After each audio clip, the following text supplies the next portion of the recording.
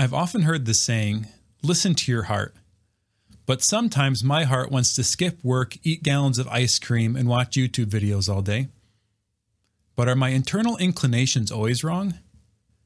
How can we ever hope to sort out the mix of attractions and repulsions in our heart? This episode of Physically Spiritual will explore St. Ignatius of Loyola's answer to this question, the discernment of spirits. Welcome to Physically Spiritual. I've been amazed by how much growing physically healthier has changed my spiritual life. I am captivated with discovering the truth about my body and how it relates to my relationship with God. Physically Spiritual is my attempt to harmonize and share what I have discovered. I'm your host, Andrew Reinhardt. If you want to support everything we do at Awaken Catholic, all of the shows and the production and technology that goes into this great work, consider becoming a member of the Awaken Nation. The Awaken Nation is a community of patrons that for as little as the cost of a cup of coffee a week, support this mission financially. Go to awakencatholic.org/donate to become a member of the nation. And with that donation, you'll also receive access to some bonus content that supplements everything else that's published here for free. If you want to get the best experience of all the shows from Awaken Catholic, consider getting the Awaken app. The Awaken app also includes discussion boards that go along with the shows, an alternative to social media, access to your premium content if you're a member of the nation, prayers and music, and much more. Go to theawakenapp.io or search for the Awaken app on the Google Play or Apple iTunes Store. Also, we are partners with Hallow. Hallow is a Catholic meditation app to help you find peace and grow in your spiritual journey. The Hallow app includes lessons on how to pray, guides on guided meditations that come out daily, sleep stories, and much more with the premium subscription. If you want to get a free trial of that subscription, go to hallow.app/awaken to sign up with our partner link. And also, a great way to support everything we do here at Awaken Catholic is just to like, comment on the shows, to follow and hit that bell notification on YouTube. And all that activity helps more people find all the content published here on Awaken Catholic. So our topic for today's show, continuing our track on prayer and the mystical life, is on the discernment of spirits. This idea of the discernment of spirits has a rich tradition in the Catholic Church going all the way back to the Scriptures.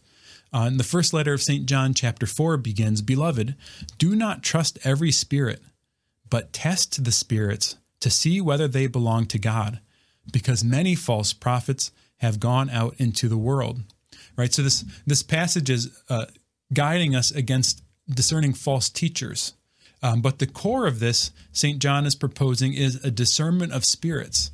A couple reasons for that. One, those false teachers who are going out into the world may be thinking that they're teaching the truth, right? They've maybe not done a thorough enough job discerning the spirits in their own life with the way they've come to their insights and the way that they have been approaching their teaching. But also in our own hearts, we need to test the spirits. What's going on inside of us? What we're thinking, what we're feeling, and what are the sources of those thoughts and feelings? Where are they coming from? In Catechism, paragraph 1952 says, "Man participates in the wisdom and goodness of the Creator who gives him mastery over his acts and the ability to govern himself with a view to the true and the good. The natural law expresses the original moral sense which enables man to discern by reason the good and the evil, the truth and the lie."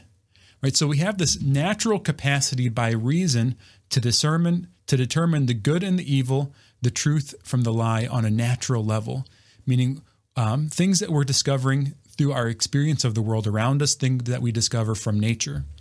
But there's another kind of discernment, a supernatural discernment, meaning things that are coming to us that are beyond the natural order. So Catechism paragraph 2847 says, "The Holy Spirit makes us discern between trials, which are necessary for the growth of the inner man in temptation, which leads to sin and death. We must also discern between being tempted and consenting to temptation. Finally, discernment unmasks the lie of temptation, whose object appears to be good, a delight to the eyes, and desirable, when in reality its fruit is death. So there's also this supernatural discernment that is a gift of grace that the Lord needs to guide, to inspire us. It's important that we don't have a natural faculty to know things that are higher than our nature. Meaning if an angel appears to me or interacts with me on some level, oftentimes things that are higher than me interact in a subtle way, meaning on the level of thought. There's an image proposed to my imagination, or maybe a word that comes into my mind, or an attraction that I experience. So a lot of times these movements inside of me, if it comes from a supernatural source, I don't have a natural capacity to know whether that's a good angel, meaning from the Lord, or if it's from an evil angel, a demon, one that's fallen away from the Lord. So I think it's actually one of the lies that we can fall into, that we have a natural capacity to tell the difference. And people sometimes think that they can tell the difference by their feeling, that we have this sort of innate sixth sense or this radar to tell the difference. And that's not actually a thought within the church's tradition, that a being higher than me can deceive me and can deceive my senses. So it's important that when we're going through this discernment process, that we're reliant on the grace of the Holy Spirit, and we need to proceed through certain rules that we can determine through reason. St. Ignatius of Loyola, who had a powerful conversion at the end of the 15th century, and then his ministry into the beginning of the 16th century in Spain, and then later in France and Italy, and he was the founder of the Jesuits. He wrote down, based on his conversion experience and his prayer life, a guide called the Spiritual Exercises. And in a sense, what the spiritual exercises were his attempt to sort of package and communicate and share his conversion experience through a retreat, either a 30-day retreat that was done at a monastery or in isolation, or an at-home style of retreat done in day-to-day life. These exercises are guided meditations and different prayers and practices that you carry out over this period of time. And as part of this group of spiritual exercises, there's rules that he proposes in it, and there's two sets of rules for the discernment of spirits. The first set of rules for the discernment of spirits is sort of the foundational set, the broader set that's for the first week of this, which if you're thinking in the broader spiritual context, I've been taught that this is really for people who are in the purgative way, people who are early on in the spiritual life, where the second set of rules are more subtle and are really for a more advanced stage in the spiritual life, or for the second or third week of the retreat. So from that context, this episode, I'm going to focus on that first set of rules for this discernment of spirits, assuming that most of the audience is probably in that context. I want to point you, though, to a lot of other resources on this topic. On season 1 of Physically Spiritual, Father Bill Watson joined us, a great Jesuit who founded a group called the Sacred Story Institute. He has a lot of great books on Ignatian spirituality and the spiritual exercises. So I'll link that. He gives a great explanation of St. Ignatius's life and the spiritual exercises in that context from season 1. I've also learned a lot from the work of Dan Burke, his book, The Discernment of Spirits and Spiritual Warfare. So I'll link that. And also Father Timothy Gallagher, his book, The Discernment of Spirits, an Ignatian Guide for Everyday Living. And recently there was a great series on Dan and Stephanie Burke's radio show with Father Timothy Gallagher about his book, The Discernment of Spirits in Marriage. So I'll link that series. It's a 14-episode series, one episode for each rule. Another great way to go deeper on this topic. So let's begin actually looking at St. Ignatius's rules, how we should go about this discernment process that we can figure out these internal movements. So the first rule, the first two rules from these are kind of setting the context of the overall general movement of our life. So the first rule states, in the persons who go from mortal sin to mortal sin, the enemy is commonly used to propose to them apparent pleasures, making them imagine sensual delights and pleasures in order to hold them more and make them grow in their vices and sins. In these persons, the good spirit uses the opposite method, pricking them and biting their consciences through the process of reason. So what's the good spirit is doing and what the bad spirit's doing are exactly the opposite, right? And so in this context of someone going from mortal sin to mortal sin or grave sin to grave sin, if you want an explanation on what that is, go back a couple episodes to the episode on confession, and I do some explanation of grave sin, what those are, and how to discern that in your life in that episode. So in that context, the evil spirit is proposing pleasures to us. So in the intro, I said that common phrase, listen to your heart, right? If we do that in the context of this movement of our life away from the Lord, it's just going to keep drawing us away from the Lord. In this context, the Lord is pricking us with our reason, meaning showing us reasons why what we're doing is not good, affecting our conscience, this internal sense of what's right and what's wrong. So in this case, the good spirit's actually causing us disturbance, causing us disquiet by reason. So the second rule is the opposite movement. The first rule, if our life is generally moving away from God, the second rule, he says, in second, the persons who are going on intensely cleansing their sins and raising from good to better in the service of God our Lord, it is the method contrary to that of the first rule. For then it is the way of the evil spirit to bite, sadden, and put obstacles, disquieting with false reasons, that one may not go on, and it is proper to the good to give courage and strength, consolations, tears, inspirations, and quiet, easing and putting away all obstacles, that one may go on in doing well. So the second rule, when we're moving closer to God with our life, the opposite's the case, right? The evil spirit's going to be putting in obstacles in our way, trying to take away our hope, to sadden us, to bite our spirit, disquiet us, give false reasons. And on the other hand, the good spirit is going to give consolations, which is a spiritual sense of joy, of goodness, of wholeness, tears, inspirations, quiet, meaning peace, easing and taking away obstacles. So just these general movements in our life. And when I say that, Ignatius talks in a bit of extremes. Like on the one hand, you're going from mortal sin to mortal sin. On the other hand, you're intensely cleansing yourself and raising yourself from sin, right? You might be thinking, well, I feel like I'm kind of somewhere in the middle. I don't know if I'm intensely cleansing my life and going from good to better. But on the other hand, I'm not like committing a bunch of grave sins every day. And so you're probably in a place where you're phasing, right? There's times of your life where you're maybe struggling with sins more, and there's other times in your life where you feel like you're making progress more. So you have to be attuned to the general movement, realizing that in a general sense, you're probably in the second rule, moving to God to some degree or another. But then there are also periods of your life where you fall out of that and you fall into various sins.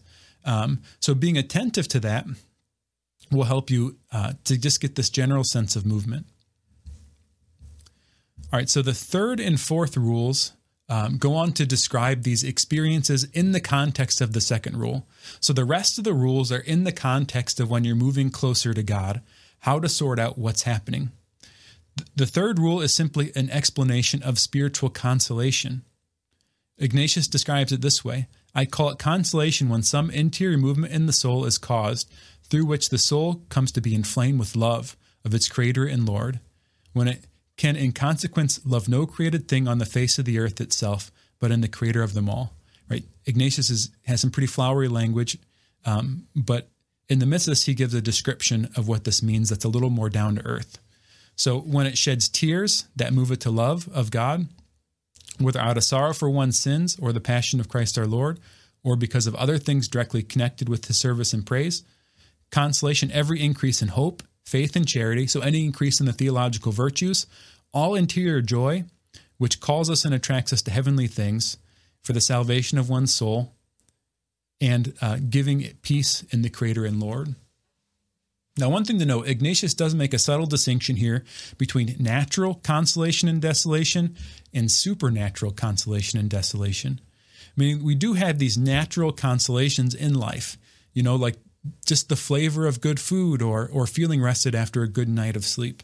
The companionship of a friend. All these are natural and good consolations. We're also going to have natural desolations like hunger, sadness, maybe some mourning, difficulty, facing challenges and the difficulty around that. So these natural consolations aren't directly what Ignatius is referring to here. He's referring to movements inside of us that have a cause that's supernatural, that's above the created order, either from an evil spirit or a good spirit. Now, I think every movement in us probably has some kind of complex causality, meaning it isn't so clean that like this positive thing is just from this natural cause and then this negative thing is just from this supernatural cause. A lot of times the natural and supernatural are interlaced in our life and happening simultaneously. So for all practical purposes, I don't think it's necessarily at every time essential to distinguish what's natural and what's supernatural. And a lot of times these rules apply in both cases. Now, I'll mention a few times when I think we need to be attentive to these differences later on. But just to know that Ignatius makes this distinction. Finally, the fourth rule. The fourth rule of spiritual desolation. Ignatius says, I call desolation all the contrary to the third, such as darkness of soul, disturbance in it, movement to things low and earthly, the unquiet of different agitations and temptations, moving to want of confidence, without hope, without love, when one finds oneself all lazy, tepid, sad, and as if separated from his Creator and Lord. Because as consolation is contrary to desolation, in the same way the thoughts which come from consolation are contrary to the thoughts which come from desolation. So desolation, just the opposite of consolation, things that are taking us away from the Lord, to be lazy, especially in our spiritual work, a spiritual sadness, feeling any separation from God. Think when you turn to prayer or something's going on in your life and you feel like God isn't there, right? This is what he's talking about. So this is in the overall context of the first and second rule. You're in a life that's generally moving toward the Lord, the overall tide of your life. So in the context of this, you're going to experience these two movements, spiritual consolation and desolation. The good spirit using the consolation to draw you, the evil spirit using desolation to draw you away from the Lord. So just to make a state, these exercises are available for free online, and I'll link in the show notes the version that I'm using. There are a lot of different translations of St. Ignatius's exercises, which were originally written in Spanish, an old version of Spanish. So I'm going to link, and I'm using the free version that you can all have access to for free.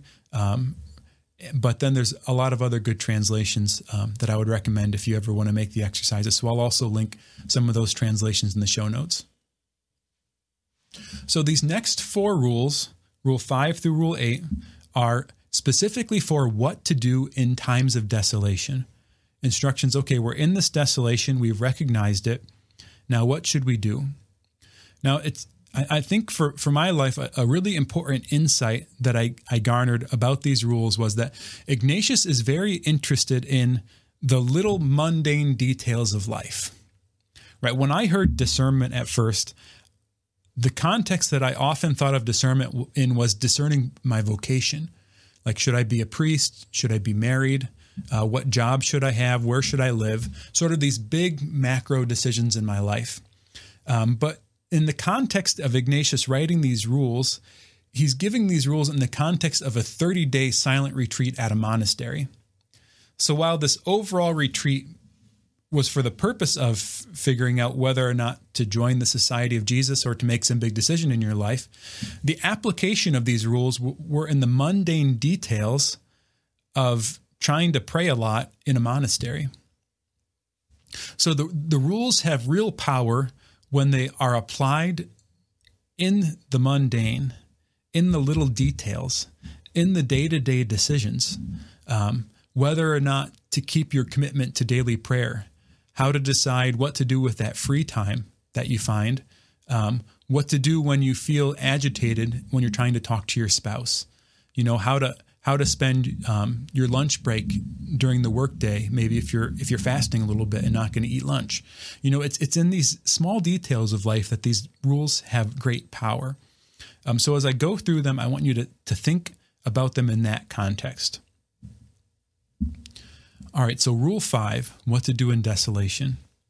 The 5th, in time of desolation, never make a change, but be firm and constant in the resolutions and determination in which one was the day preceding such desolation, or in the determination in which he was in the preceding consolation. Because as in consolation it is rather the good spirit who guides and counsels us, so in desolation it is the bad, with whose counsels we cannot take a course to decide rightly. So in consolation, generally it's the good spirit drawing us to the Lord. In desolation, it's the evil spirit trying to draw us away from the Lord. So remember, in the context of the life moving towards the Lord, any of these experiences of disquiet. This is specifically spiritual desolation, though, and that's important because we may experience a physical desolation. For example, I didn't sleep enough last night, so now I'm tired and I feel like I should take a nap. Well, just because I'm in like a state of desolation because I'm tired, a natural desolation, that doesn't mean that I ought not to take the nap. The nap might actually be in my best interest because it's a natural thing that's happening. On the other hand, now this is taken to the spiritual level. Okay, so I didn't sleep well last night. My thought is maybe the nap is more important than my prayer. But I've made a commitment to a certain practice of prayer when I was in consolation last. Well, now we're dealing with a whole different question, right? What this rule is telling me is not to change that resolution, not to change that commitment. So this comes into play especially at those times of difficulty in your day when you're tempted to be lax about your spiritual practice. Maybe a particularly difficult period of prayer and you're tempted to end it early. Maybe you're coming home from work and it's a spiritual thing in your marriage to talk to your spouse and to pay attention in the conversation and to share meaningfully. So your temptation is just to go home and, get on your phone and play a game or scroll on social media or something. No, it's keeping to that commitment to connect, to have a meaningful conversation, to ask good questions and to listen. So this is where the 5th rule really plays out in those day-to-day decisions to stay consistent and faithful to your commitments to the Lord and in your vocation. All right, what else should we do in desolation? The 6th rule. Ignatius said the 6th, although in desolation we ought not change our first resolutions, it is very helpful intensely to change ourselves against the same desolation, as by insisting on prayer, meditation, and much examination, and by giving ourselves more scope in such suitable way of doing penance.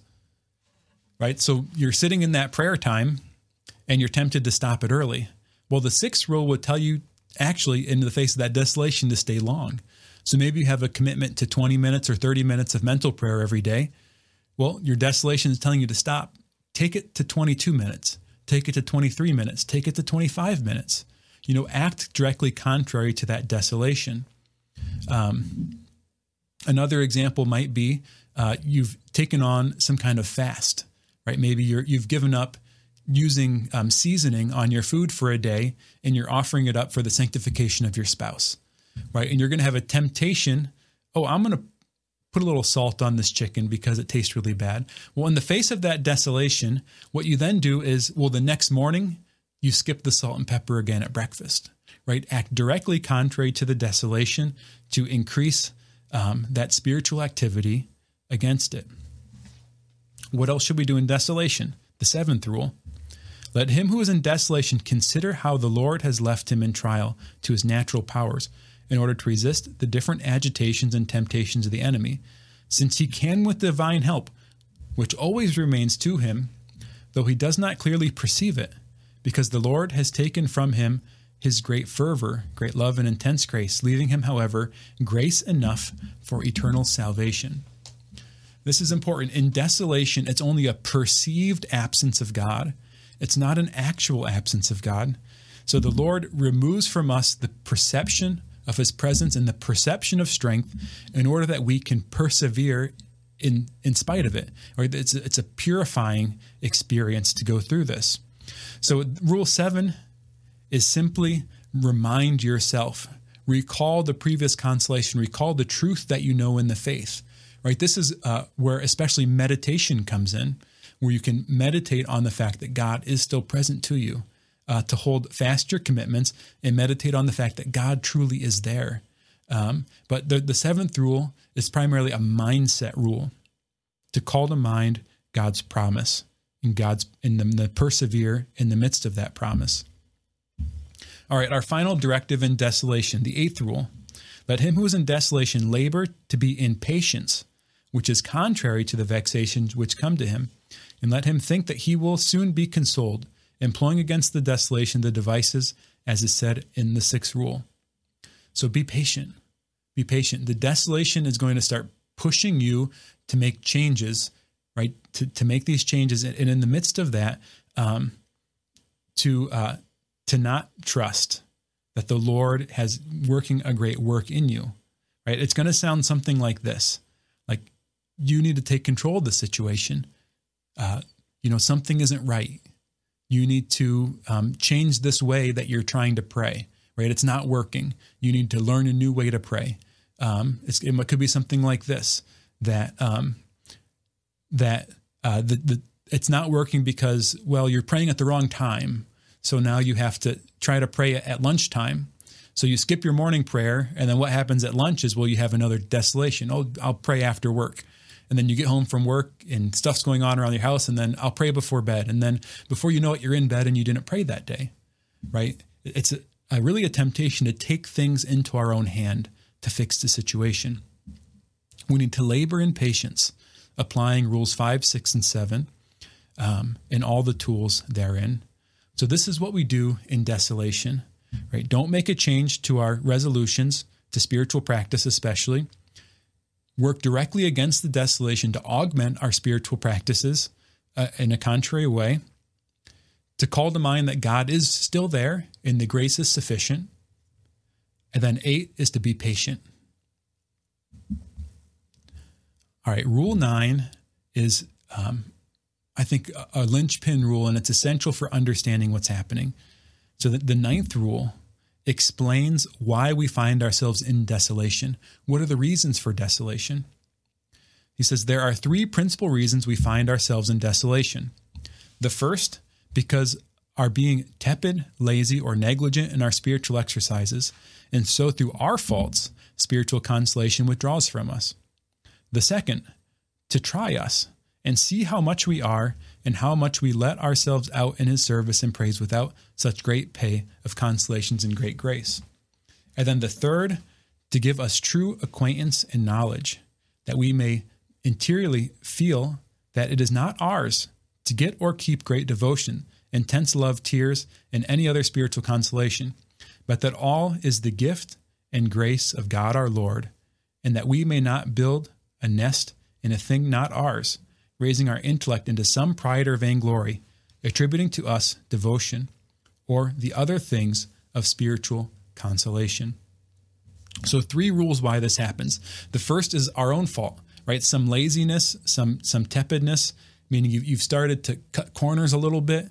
You haven't stuck to your commitment. And in the midst of that, it's not in your best interest for the consolation to remain, right? The Lord removes that presence so we understand the consequences of what we're happening. In a sense, it's like a yellow light. It's a warning sign that we need to get back on track. So that desolation then pulls us back with rule 5 and 6 to get back on track and to redouble our spiritual efforts. The second reason here is that we realize what we are without the Lord, right? So it's a test in a sense. It's in the midst of that struggle that our motivations are purified, right? We could just be seeking consolation because we want to feel good. Consolation feels good. We're not seeking the consolations of God. We're seeking the God of consolation. So we need to make sure we're always directing our heart to the Lord and not to what the Lord will do for us. And then the third reason is true self-knowledge, to understand that we don't cause the consolation by my superior meditation method or how great I am or how deserving I am of it. But consolation is always a free gift of the Lord. Now, it's important to make an extra distinction here. There are other reasons we can have negative spiritual experiences other than desolation. The first is just as a result of sin, right? None of these three reasons for desolation is because we've sinned. If we've sinned, we're now in rule one. Rule one territory is the Lord is going to make us feel bad by biting our conscience, giving us reasons against the sin, right? So in rule one territory, right, there could be a perceived absence of God as a result of our sin, and that's different than desolation, right? You're out of rule two at that point.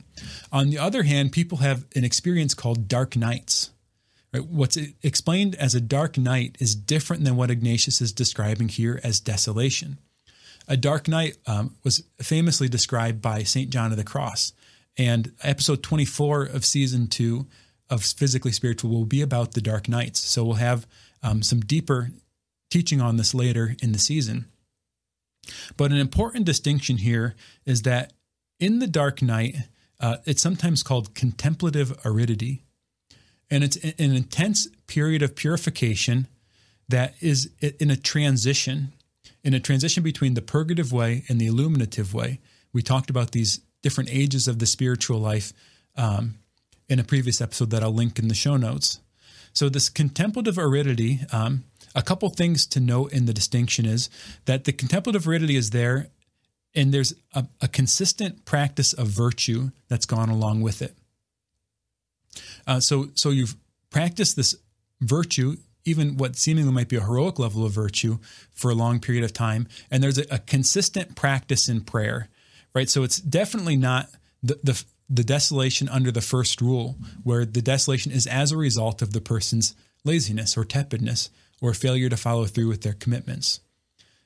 But in the midst of this contemplative aridity, there's also a loss of attraction to the things of the world. Sometimes this first period of contemplative aridity is called the dark night of the senses.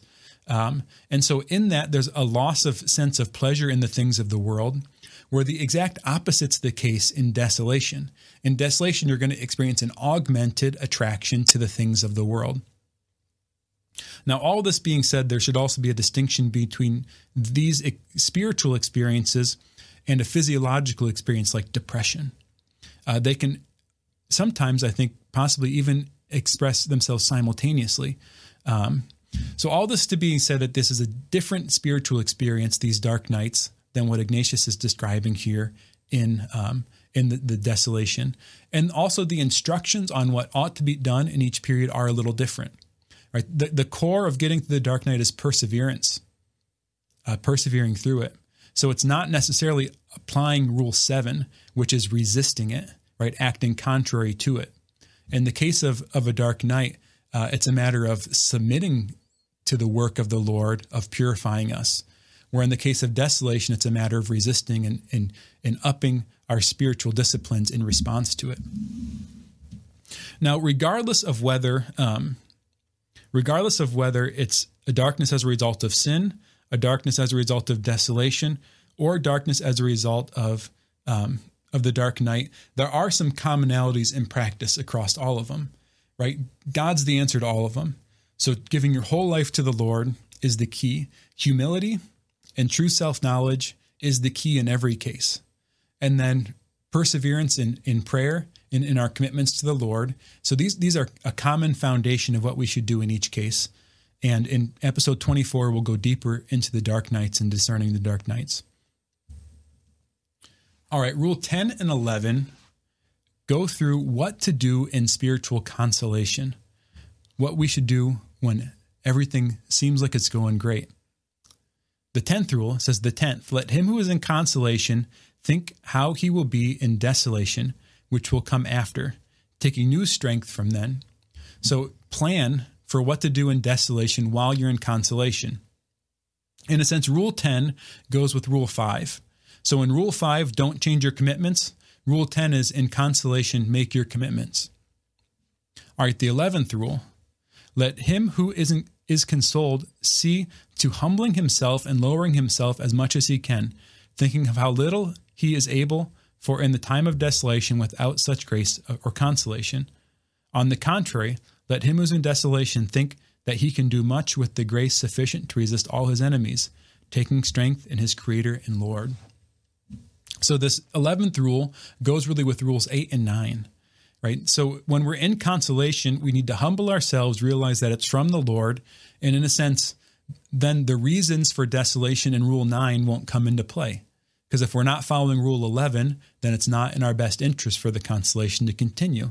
And on the other hand, we need to call to mind that grace is sufficient, right? This is practicing Rule 8 here in Rule 11. So what to do in consolation?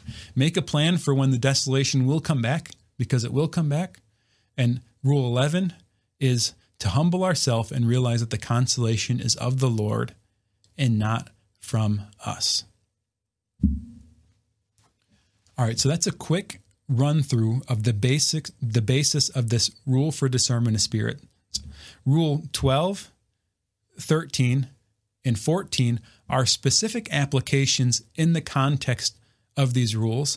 So I'm going to touch on those 3 rules at the end, and then the bonus content on this episode. If you're a member of the Awakened Nation, you get access to that bonus content. We'll go deeper into Rule 12, 13, and 14.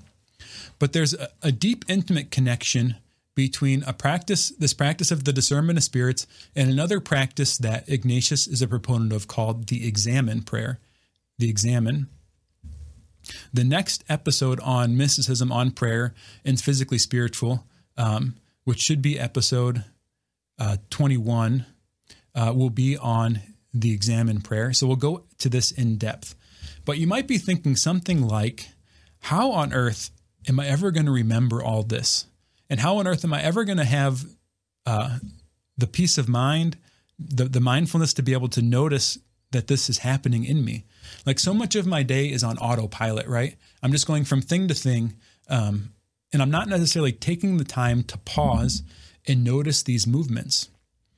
So pausing and noticing is essential to being able to follow these rules for the discernment of spirits. Especially in the original context, it was for a 30-day silent retreat, right? A real good context for noticing what's happening when you don't have to work, you don't have to cook your food or do anything. You're just, really your job is to pray and to seek the Lord. But in day-to-day life, this is difficult, right? You have families, jobs, commitments, and duties, chores, and everything else that draws our attention away from what's going on inside of us. So we need to learn how to make space to discern. We need to live a discerning lifestyle, a lifestyle where we have pauses. And I would propose that the foundation of this discerning lifestyle is the examen prayer, is a period of time every day when we pause and notice God's presence in our life, both noticing the positive stuff with gratitude, and then also noticing the negative stuff with repentance.